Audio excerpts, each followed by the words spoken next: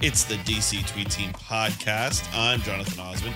He's Maurice Hawkins. I had to remember how to do this because it feels like it's been so long since the last time we came together. But look, there's a reason for it. And that is during the offseason, pretty much between free agency and the draft, there's usually not a lot that goes on. There's a lot of talk about mock drafts. And I mean, yeah, if you want to nerd out over a mock draft, this probably isn't the podcast for you because look, anybody who had nobody, I'll just say this, nobody had Jahan Dotson going to the Commanders last year. Nobody did. And look, it worked out great. So, I mean, for me, I'm not a big mock guy.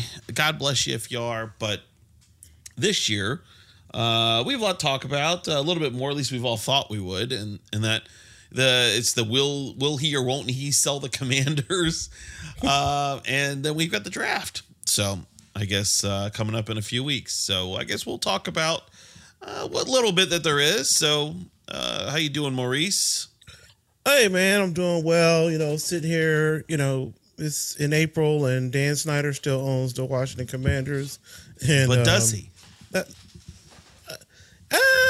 You know, I guess technically, yes, he still does. But for how much longer? Not much longer. No. All right. Well, that's what you say. So yeah. I guess today we got the news. You know, it seems like for the last few weeks, Dan Snyder's personal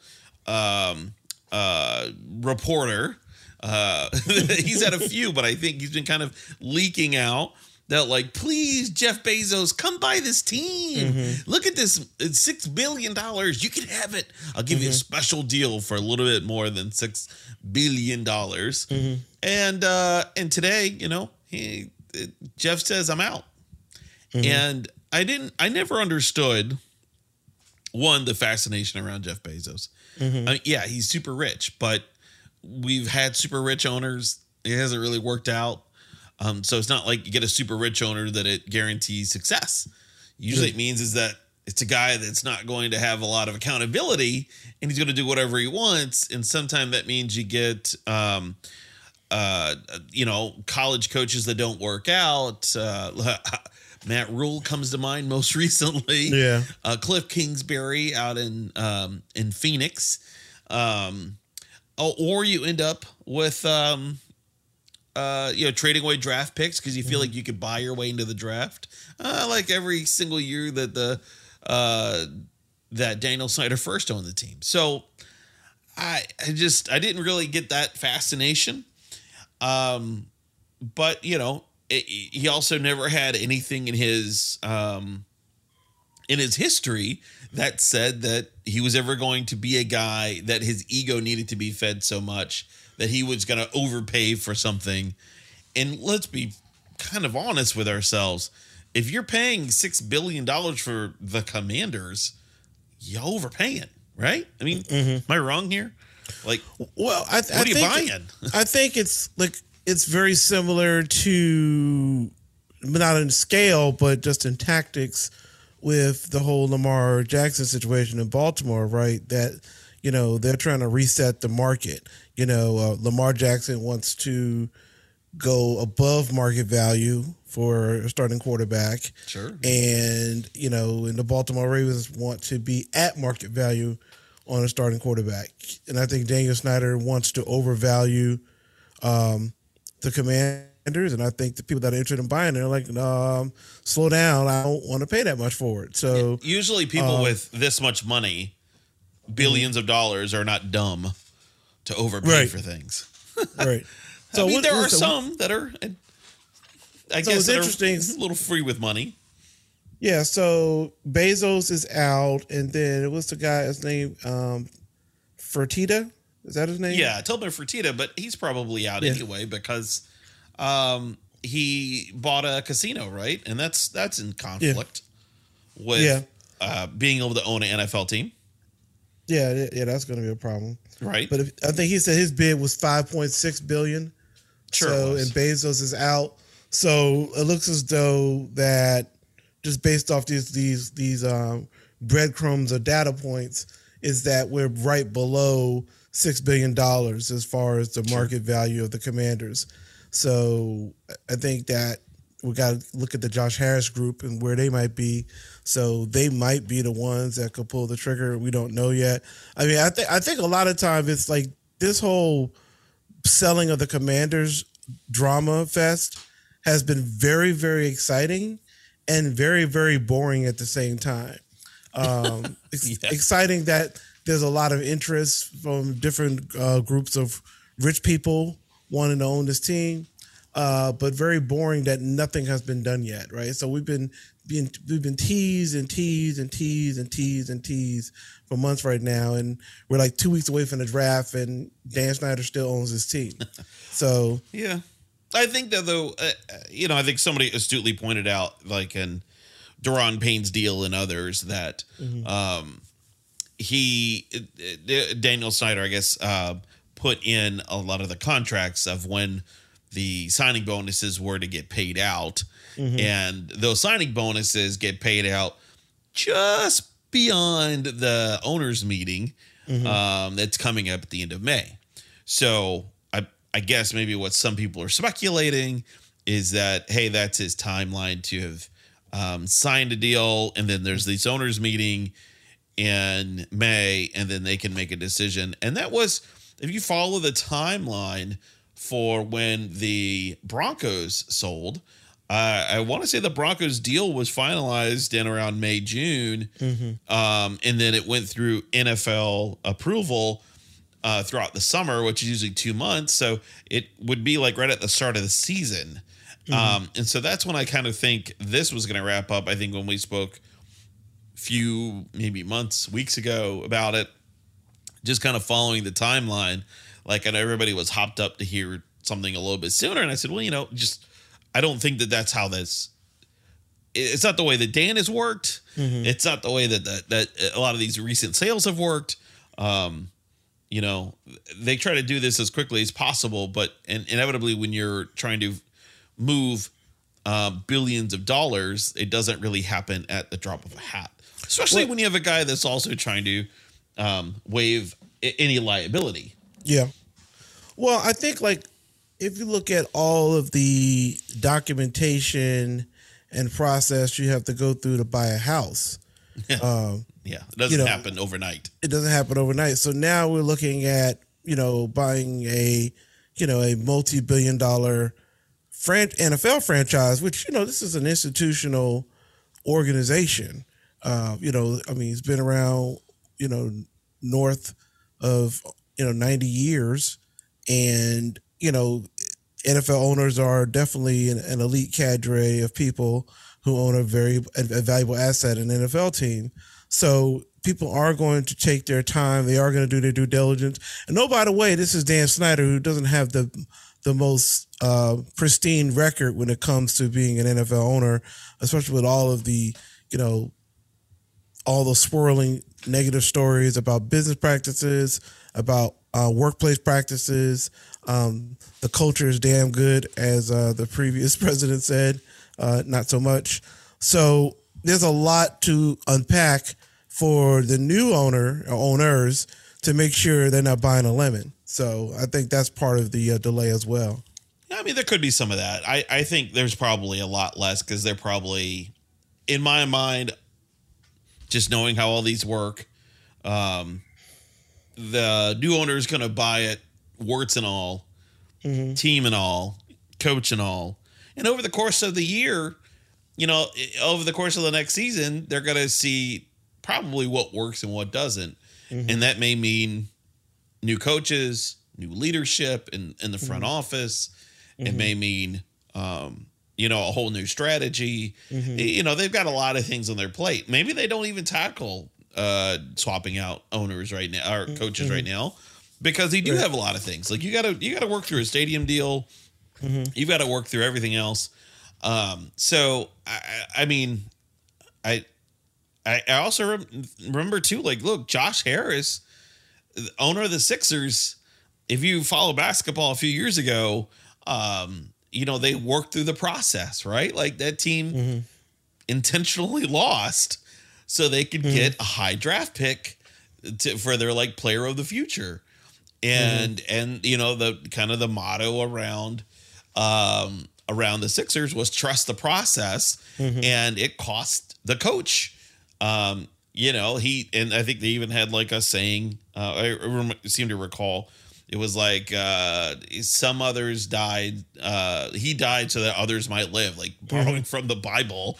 But he was more or less like the coach went down in flames, taking his team with him so that they could get a high draft pick. Now, we already see what happened in the NFL when this was alleged down in Miami of, that owner down there being alleged to have lost intentionally. I don't know how well that would work in the NFL, but, there could be very much at play. The idea here that, and it's kind of an idea that I have, is if you're looking at this season, you let Sam go out there and play his best. And if he's a stud, like we all hope he is, like I hope he is, like I think he is, he's going to do all right for you. If he's not a stud, well, guess what?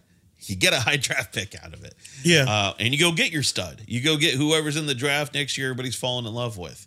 So, because you're going to have to get that number 1 or number 2 pick. And unless you're outside of that, you're kind of taking a gamble. Yeah, and I think we've learned over the years that draft picks are extremely valuable, and to just give them up freely is not good football sense. Well, if you think about, now, speaking of draft picks, and this kind of goes into my next thought, which is, well, we're going to talk about Chase Young and his 5th-year option. But before we move to that, before we move off ownership, are you going to buy, as soon as the team is announced sold, whether it's finalized or not, are you, Maurice Hawkins, going to buy season tickets? I never buy season tickets, so that'd be Why? a big It's going to be factor. more expensive, you think? Like, this could be like the hottest ticket in town. No, it's not. You think even after all this, people are still not going to want to go see the Commanders? Well, I think people want to go see the Commanders, but I don't know if people want to buy season tickets. I mean, I don't. Even the like new buy ownership, 1 get 3 free at this point. Yeah, I mean, even if you get new ownership, right, it's still going to take some time to rebuild that trust with the fan base and the community, where they want to make a significant investment into the team. Like, that doesn't happen overnight. Like, so whoever buys this team, they have a lot of work to do to repair that community damage between the fans and the team, to where they want to be closely aligned with the team, where they are buying season tickets and, and merchandise and things of that nature. I mean, there's a lot of work to do. I mean, we remember that report card where we were at the bottom and it was just pretty much all F's across the board. Yeah. No, I get that. And I think, though, at some point, I would say that this would still be a hot ticket. I mean, there was a long time that this was a ticket to be a part of, like in the early 2000s, before the Zorn years, and even for a bit during the RG3 years, and I guess even the before times. Yeah, and I guess during Kirk's year, a couple years there where he was solid, but the team had absolutely no defense. Yeah, I mean, I think that there were a few times that this was a kind of a hot ticket, but I think it's going to be popular. I think that because a new owner's going to want to come in, right? They're going to pay. I kind of liken it to Twitter. A new owner's going to come in, and they want you to make up for what they just did, right? And so on Twitter, what is it? You go to pay me my $9 for verification, or I'm going to mess with you, and I'm still going to mess with you regardless if you pay your $9. Here, it's going to be, if you don't want to pay PSLs, right? Your pure personal sucker license, then I'm going to go ahead and you better buy these tickets now and buy them for as long as you can, because as soon as I'm able to, I'm going to recover back all my money. Well, I will put a caveat out there. So if the Magic Johnson's with the Harris Group, right? Right. Yep.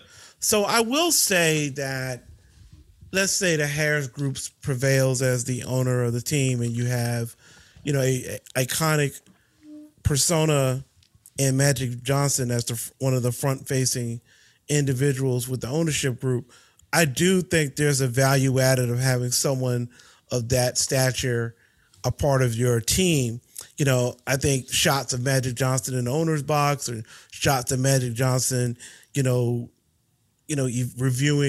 the facilities at Ashburn, and being at FedEx before game and talking to fans and taking pictures with fans, and he's wearing a Commander's polo or jacket. I do think having someone like that, just a legit icon. I wouldn't even call him a celebrity. I would call him, totally. I call him an icon.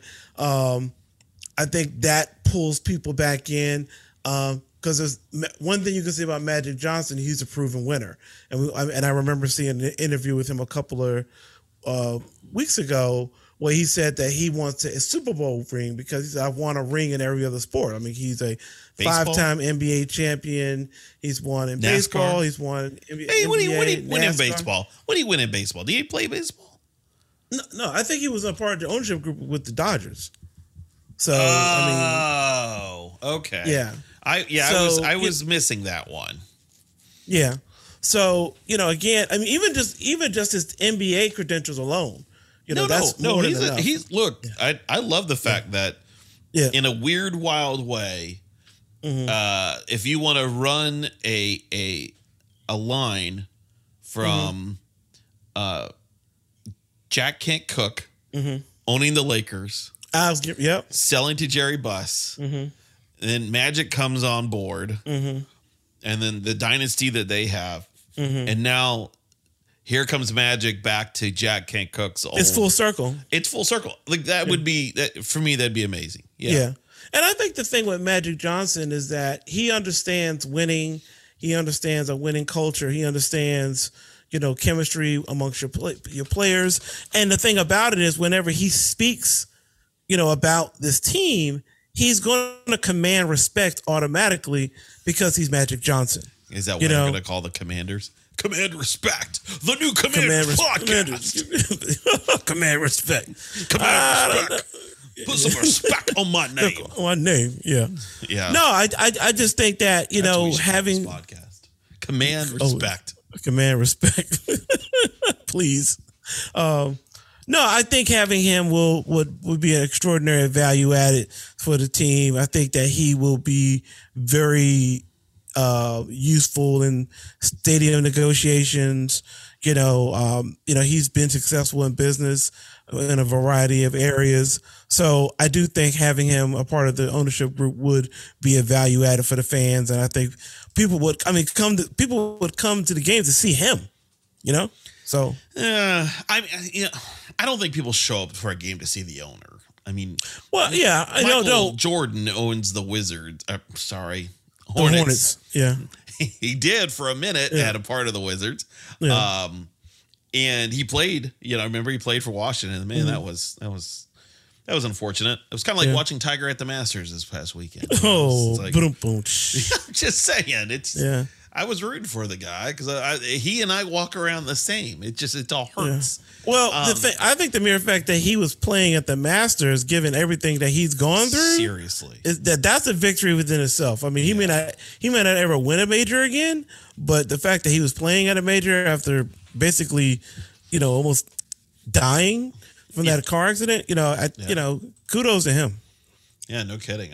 Whoever runs the marketing PR for Genesis needs to use Tiger Woods and be like, he survived, and look, he's playing. Yeah. So let's talk about Chase Young. Right. So last year, as you recall, Chase Young decides to go do commercials.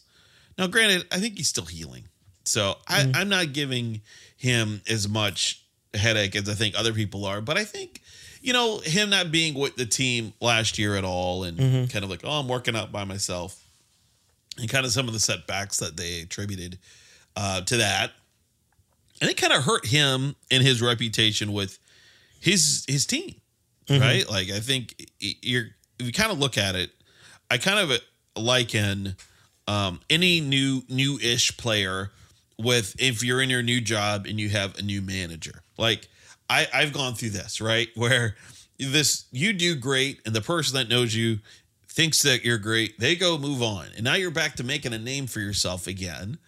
And you may know that you're great, but this person only knows a little bit about you, if anything.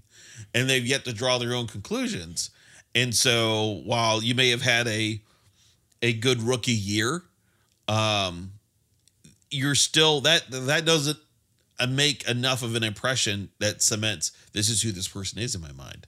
And I kind of think that's what Chase did last year, is by him not being able to get back on the field, not really participating with the team. I think it really hurt a lot with the team. Now they have to make a decision on his 5th-year option. And I think that's going to be that's a tough one, right? The team has to make a decision by May if they're going to exercise the 5th-year option or potentially let it ride. And he still has to, go through this next season regardless. There have been talk about trading him. And we saw already, Chris Olave, who was drafted in what was he? He was 4th that draft, right? He came out of Ohio State. I thought, was he like 8th or 9th or something like that? Yeah, maybe it was 8 or 9. Yeah. But I mean, he's already gone for a 5th, right? I'm thinking this right? Mm-hmm. Was Olave, or was it Olave? Yeah. You know Jeff Okudah from the Detroit Lions? Yeah. Yeah, that's Okudah. Jeff Okudah just got traded. Yeah. There you go. So for a 5th. Mm-hmm. Right? So, and Okudah, I don't know why I had Olave stuck in my head. Because we thought we were going to draft him last year before we traded back. That's what it was. Mm-hmm. I was thinking it a year ago. So, yeah. Jeff Okudah, a cornerback, never really turned it on, but draft 3rd overall in the 1st round, was now traded for a 5th. Mm-hmm. A 5th. What are you going to get for Chase Young? I would say you get higher than a 5th. But why even bother at that point? Well, here's the thing. If I'm the Commanders, right, I'm not in any rush to sign Chase to anything right now, because I think they need to do their due diligence, see how he performs in an entire season. I mean, I think they've proven this mark or this strategy with Jonathan Allen. Jonathan Allen, when he was on his contract year, he balled out of control, got big money. We just saw it last year with Daron Payne, balled out of control, and he got the money. So I think we need to see if Chase Young is going to ball out of control, because again, if we have to see that progression, we have to see Chase get back to as close as possible, and I don't know how close we'll get to rookie year Chase, where he was a disruptive force on a consistent basis. Because right now, between Daron Payne, Jonathan Allen, and Montez Sweat, and a serviceable veteran, that will be a very, very good defensive line. Even without Chase Young. Now, I think if Chase Young is playing at 60, 70% of first year Chase, that's still a lot better than probably 85% of the defensive ends in the National Football League. Sure. But I think that the Commanders have to see what Chase Young has left in the tank. Like, they got to see if he's going to, be invested in an offseason program, if he's going to come to OTAs and mini camps, if he can play a full season without getting hurt. I think all of that goes into play. And I think you've seen that with Montez Sweat. You've seen that with Jonathan Allen. You've seen that with Daron Payne. I think you have to use that as your standard for Chase Young. Well, see, and Sweat. So last spring, they exercised the 5th-year option on Sweat. He had showed him enough. Mm-hmm. And his hit this year is only 11.5. Mm-hmm. So it's not terrible. Right. But, I think Chase Young will likely command 18, you think, probably in that neighborhood. Yeah. So, yeah, I mean, I kind of I'm in the same boat you are. I think we need to see what happens. At this point, I probably would sign Sweat to a longer term deal before I would sign Chase Young, because I want to see Chase Young put it together. I think Chase Young's a stud. I think Chase Young's going to be amazing. He just needs to step back from being maybe a little bit from being amazing and be like good. Don't be the super stud. Maybe be solid. Be solid. Yeah. Yeah, and that's gotta be hard too, because you come back from injury and you don't really trust yourself. Like, how do I not prevent myself from getting hurt again? And so I mean, we saw flashes of brilliance with Chase at the end of last season. Once he got back on the field, he was he clearly wasn't at full strength, but he was being a disruptive force. I mean, I think in the San Francisco game, he was very, very disruptive and things of that nature. So I just think the team needs to see a little bit more before they make a commitment, with him, because so that's all. No shade on Chase. Yeah. Well, and also think back too. Do you remember back in 2004? Washington drafted. In 99, Washington drafted Champ Bailey.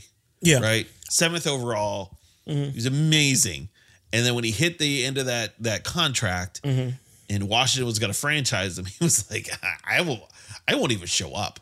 I want no part of you guys. And so they ended up trading Champ Bailey for Clinton Portis in that 2004 trade. And they also gave away a 2nd round draft pick. So it was Champ plus a 2nd for Clinton Portis. Probably, I'm going to say it, one of the worst trades Washington's ever done. And Portis gave us some solid years. I mean he was but he wasn't. I mean, Champ Bailey, a Hall of Famer. Hall of Famer. Yeah, it's because your house wasn't in order. Yeah. Right? Washington was a disaster. Surprise. Yeah. And stayed that way. He had gone through the Spurrier years and was like, I am out of here. My career will die if I stay here. So he rightly hit the eject button, sent Clinton Portis here. And Clinton was great. Like, I think, though, maybe I'm alone in this, right? When I hear all the talk this year that maybe Washington will draft a running back in the 1st round, and I keep thinking like, man, that seems like a ill-timed decision, because that's a bad idea. Terrible idea. One, I kind of think that you that's not the need of the team. Regardless of best player available, I kind of think you still need to kind of have some idea of what your needs are. And this team has no offensive line. So I don't know. You could have the best player. It ain't going to happen. But also, I kind of feel like we'll be back in that same spot again, where you may have a great stud. You go get Robinson. If he's there at 16, which I don't think so. But I think, you're going to end up trading him away because he'll be frustrated, don't want to be here. Right. But more importantly, I mean, we also have learned you don't draft a running back in the 1st round. No, you don't. No. As evidenced also by the Saquon Barkley saying he won't even sign his franchise tag. Right. Like, New York Giants they're an interesting group. Yeah. Because just when you think like, I think they may have it together, they don't. Yeah. Well, to me is that, there's definitely not an alignment between what teams are trying to do and what players are trying to do in regards to making their business decisions. And that's understandable. You have to. Yeah. I mean, every player wants the most. Every team wants to pay the least. And right. But you mitigate that by how you draft your teams, where you're not on the hook because you drafted a Saquon Barkley. If you're or Ezekiel Elliott. Elliott, yeah, exactly. Yeah. So, I mean, I think running back. And here's the thing I think Brian Robinson is going to be a very good running back for Washington. I mean, coming into a good offseason program, I think you form him up with Antonio Gibson. It's a good 1-2 punch. Yeah, that's a nice 1-2 punch. And then you have Jared Patterson back there that could be a 3rd down back. So I think they're pretty good at the 1-2-3 spot with running backs. I mean, you'll draft somebody in the later rounds to add some depth to the group. You may pick up somebody off free agency, but running back is not our need. I mean, I think our top 3 needs are offensive line, linebacker, and tight end. I think those are the three areas. And then if I was to add a 4-5, be defensive back. We've always had issue with defensive backs. Interesting you should say that. NFL.com put out the top 2 draft picks for each team. And so in the first round, they said Washington at 16 is going to go for Devin Witherspoon, a cornerback from Illinois.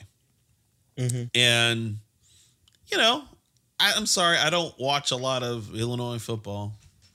So I don't know anything about Devin Witherspoon. I was kind of reading up a little bit about him.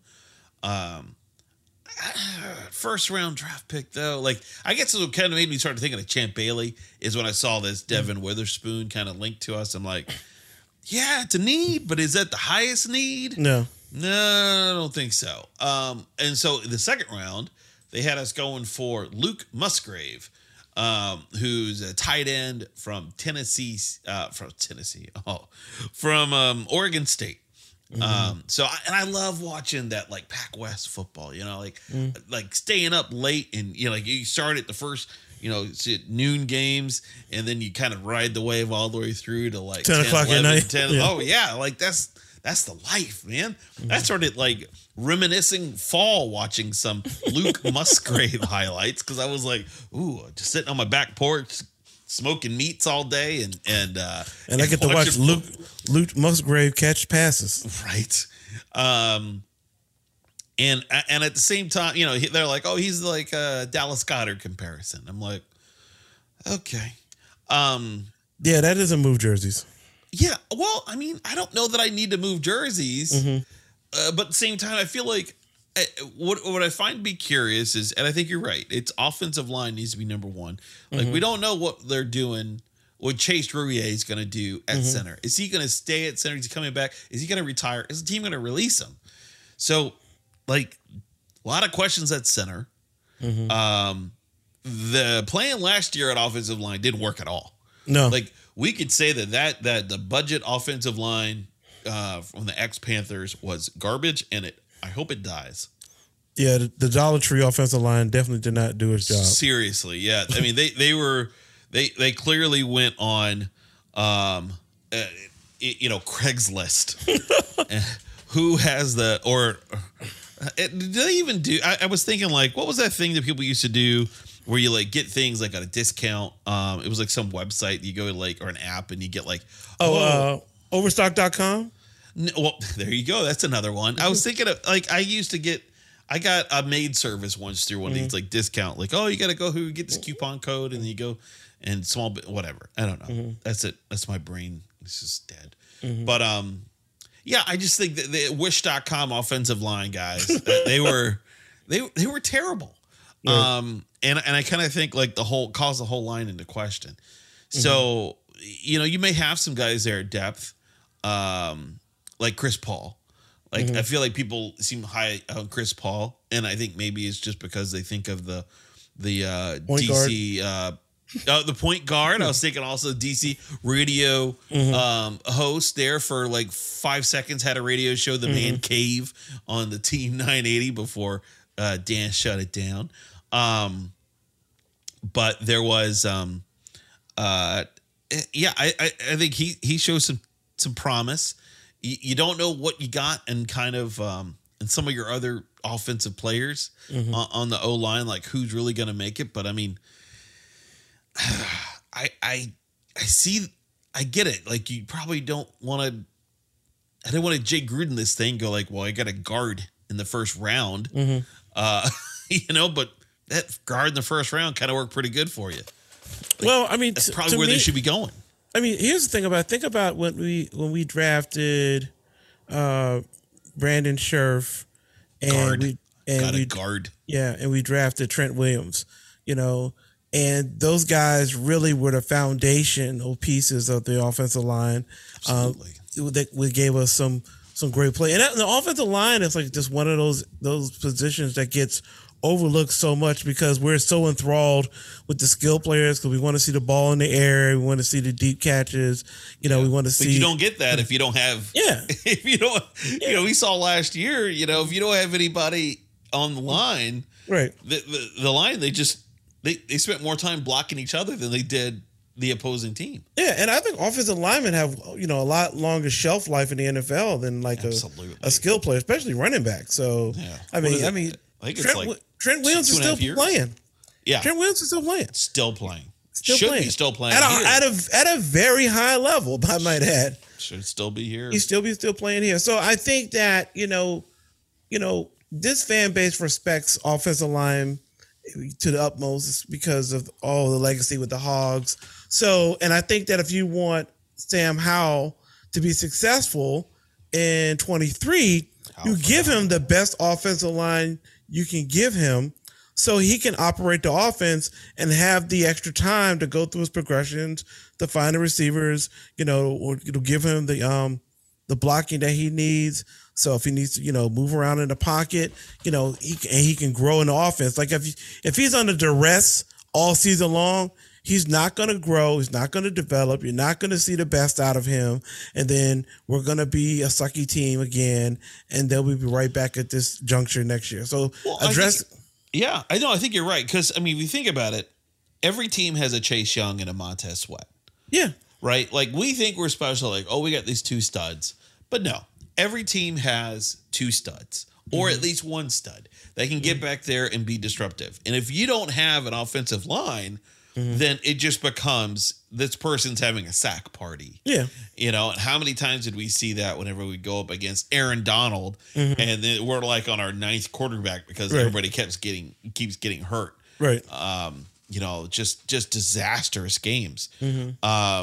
So I say I agree with you. It has to be offensive line, and nothing else. Look at San Francisco, right? Look at the quarterbacks that have played for San Francisco for the past couple of years, right? None of those guys were burning up, the stat lines, right? They were all game managers. Jimmy Garoppolo is a game manager. Brock Purdy was a game manager. We don't even know what Trey Lance is going to be because he's gotten hurt. Never sees the field. Yeah. He never sees the field. So, but I say all that to say is that the 49ers went to a Super Bowl and have played in at least two other NFC championship games with journeyman quarterbacks with a really, really good offensive line. So I think that Sam Howell has a little bit of talent. He definitely has an arm. He has mobility.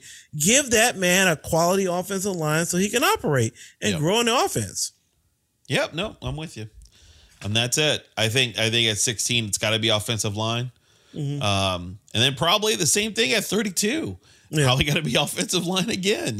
Like let's just, what your need is. You need a linebacker. You need every offensive lineman that's any good. You need a tight end. Let's be honest. This tight end last year was a joke. Yeah. And it felt so weird because Logan Thomas had that breakout season. And we thought we scored here. And what was that? 20? Was that the COVID year? That's COVID year. Yeah. Yeah. COVID year. And then his injury happened. He fell off. So you got to make a decision at tight end. And it feels like they don't have anybody on the roster. They kept Reyes around too long or Santos. What was his name? The basketball player from Chile. Yeah. So they kept him around a little. Samus Reyes, right? Yeah. So they kept him around a little bit too long, holding up a position that probably should have been for somebody else. Right. He was a luxury to have, but that's not where the team needed to be right then. Right. We're not at the position where we can have a luxury. We need impact players day one. That's what we need. Exactly. And I think if you look back, I've been kind of thinking through, the Carolina Panthers really never had a great offensive line. That's kind of the weak points. They always just had guys are okay, but they weren't great. And you saw that evidence when they came and played for us. Right. But when they had Greg Olsen was a stud. A stud. Yeah, absolutely. And he was not, he was traded from the Bears. He was a guy that, he was not fast, but he had great hands and could block good. And I think that's kind of what they are looking for. And it's just not there yet. No, right? It's not there. What's the tight end Atlanta, that was drafted first round last year. You know what I'm talking about? Nah, Out of Florida. Remember. Well, I remember you talking about. His name escapes me. Yeah, he's a stud. Yeah, he's a stud. So if you can get somebody like that, at 16, then go for it. But I think the best point would be offensive line. Because here's the thing about it: the teams that are competing for championships have great offensive lines. Yeah, like San Francisco has a great offensive line. Cincinnati has a great offensive line. Philadelphia has a great offensive line, and Kansas City definitely has a great offensive line. Matter of fact, Kansas City, after losing in the Super Bowl, not being in the doldrums like the Commanders, after losing in the Super Bowl, they immediately addressed offensive line in the offseason. Right. And 2 years later, they went right back and won the Super Bowl. So I think follow the Kansas City model. Get that offensive line up and running. Yeah. No, I'm with you. So who do you think they go with? I don't want to name not a name. Let's not think about a name, but let's think about you're thinking Kyle Pitts, by the way, for the Atlanta Falcons, because he was amazing. Yeah. And Taylor Heineke, he's gonna love throwing to Kyle Pitts. I just forgot about that. Gosh, I know. An embarrassment of riches. I know. And we still don't even. The Jets still don't even have a quarterback. So. Yeah, what's going on there? Yeah, a lot to deal with. If you're a Packers fans are trying to believe that Jordan Love's good. Okay. And then how do you go from Aaron Rodgers to Jordan Love and not want to hurt yourself? Yeah. But whatever. Welcome to the doldrums, guys. It seems like the Packers just can't let him go. Like, they're just going to drag this thing out. They're going to try to get as much draft capital as possible for this deal. Yeah, until he decides he just wants to sit on the bench, and then you have to pay him anyway. Yeah. So, and that's always what these guys can do. So, all right, I guess we'll end it like this. Well, what position do you think Washington goes first 2 rounds? I would say left tackle. You think they go left tackle? Yeah, I think you got to go left tackle. I mean, wow. build for the future. Get that decade long position filled now. So Mr. Howell feels comfortable about his blind spot being protected, and then I think you go guard after that. Wow. So your offensive line, like through the first 2 days, you're just offensive line the whole thing, huh? Yeah, I would say if not offensive line, then I would say tight end or middle linebacker. I mean, if you can find a stud middle linebacker that has all the skills that can call the plays and run the defense, then go there. I mean, I thought we thought we had that with what was it? Who did we draft 2 years ago? It's been so long. I need a roster. So you got to come prepared. Yeah, so, yeah, I know it didn't work out at linebacker. Well, no, he's a good outside linebacker. He's very speedy, but as far as that middle linebacker occupying that London Fletcher, Mike Singletary type of role, where he's calling out the plays and getting the defense set. You're thinking of Jamin Davis. Yeah, Jamin Davis, yeah. Now, I was really going to mess with you and say you're thinking of David Mayo. No. And we know you do have Cody Barton. Yeah. Don't forget, we lost. And we lost Mr. Mullet. Yeah. So we got Cody Barton, who's basically him. A clone. Yeah, it's basically we exchange one for the other. From Seattle, right? Yeah, Cody Barton. I'm sure you can get your Cody Barton jerseys. Mm-hmm. Yeah, so I guess, look, they're saying ESPN says that the number one left tackle as of right now is Peter Skowarski from Northwestern. Mm-hmm. And the guy grades out as a 92, 6'4", 313. Broderick Jones from Georgia. See, I take a guy from Georgia. I would do too. Yeah, I mean, just a he's guy. He's playing superior competition. Yeah. Or Paris Johnson out of Ohio State. I'd probably go one of those. Anybody that's there, a mauler, a left tackle. or I probably wouldn't go guard first round. I think there's going to be some guards in the draft. But if there was a center out there, I'd probably get a center, maybe second round, third round, definitely. Especially if you could get maybe Osiong Atolabe. I'm ruining that guy's name. But he was from Michigan. Michigan's center. So he's 6'3", 309. He grades out as a 77. He's the third best tackle or center in the draft. I'd probably go. Let's just go offensive line. Just go for it. Yeah.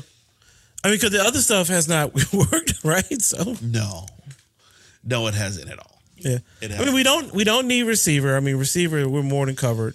So if we get a receiver, I think people rightly should lose their mind. They should lose their mind. And I don't think you take a draft. I don't think you take a running back in the first round. I'm sorry. I don't care how good B.J. Robinson is. He's amazing. But I don't think that this team can do that right now. I think they need to go line. You'll find a running back in the fifth round, fourth round that will just kill it. And if we have the same mindset on offensive line like we've had on defensive line, watch out. So yeah, well, just think if Bruce Allen was here, we just go get anybody that played at Alabama. Yeah. So, all right. So we'll see if any of that happens.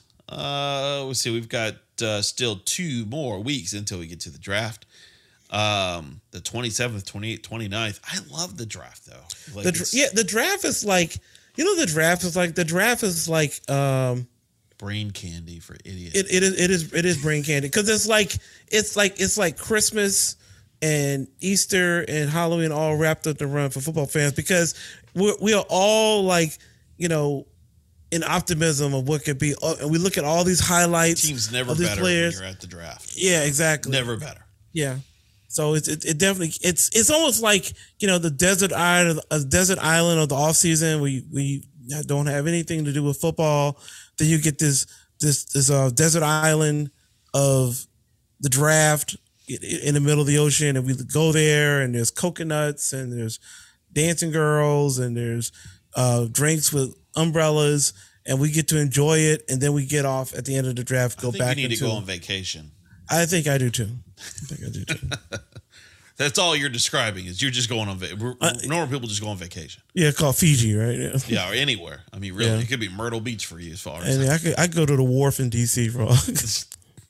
That's terrible. That's terrible. So, well, we'll see if any of that happens. If the team sells, we'll jump back in before that.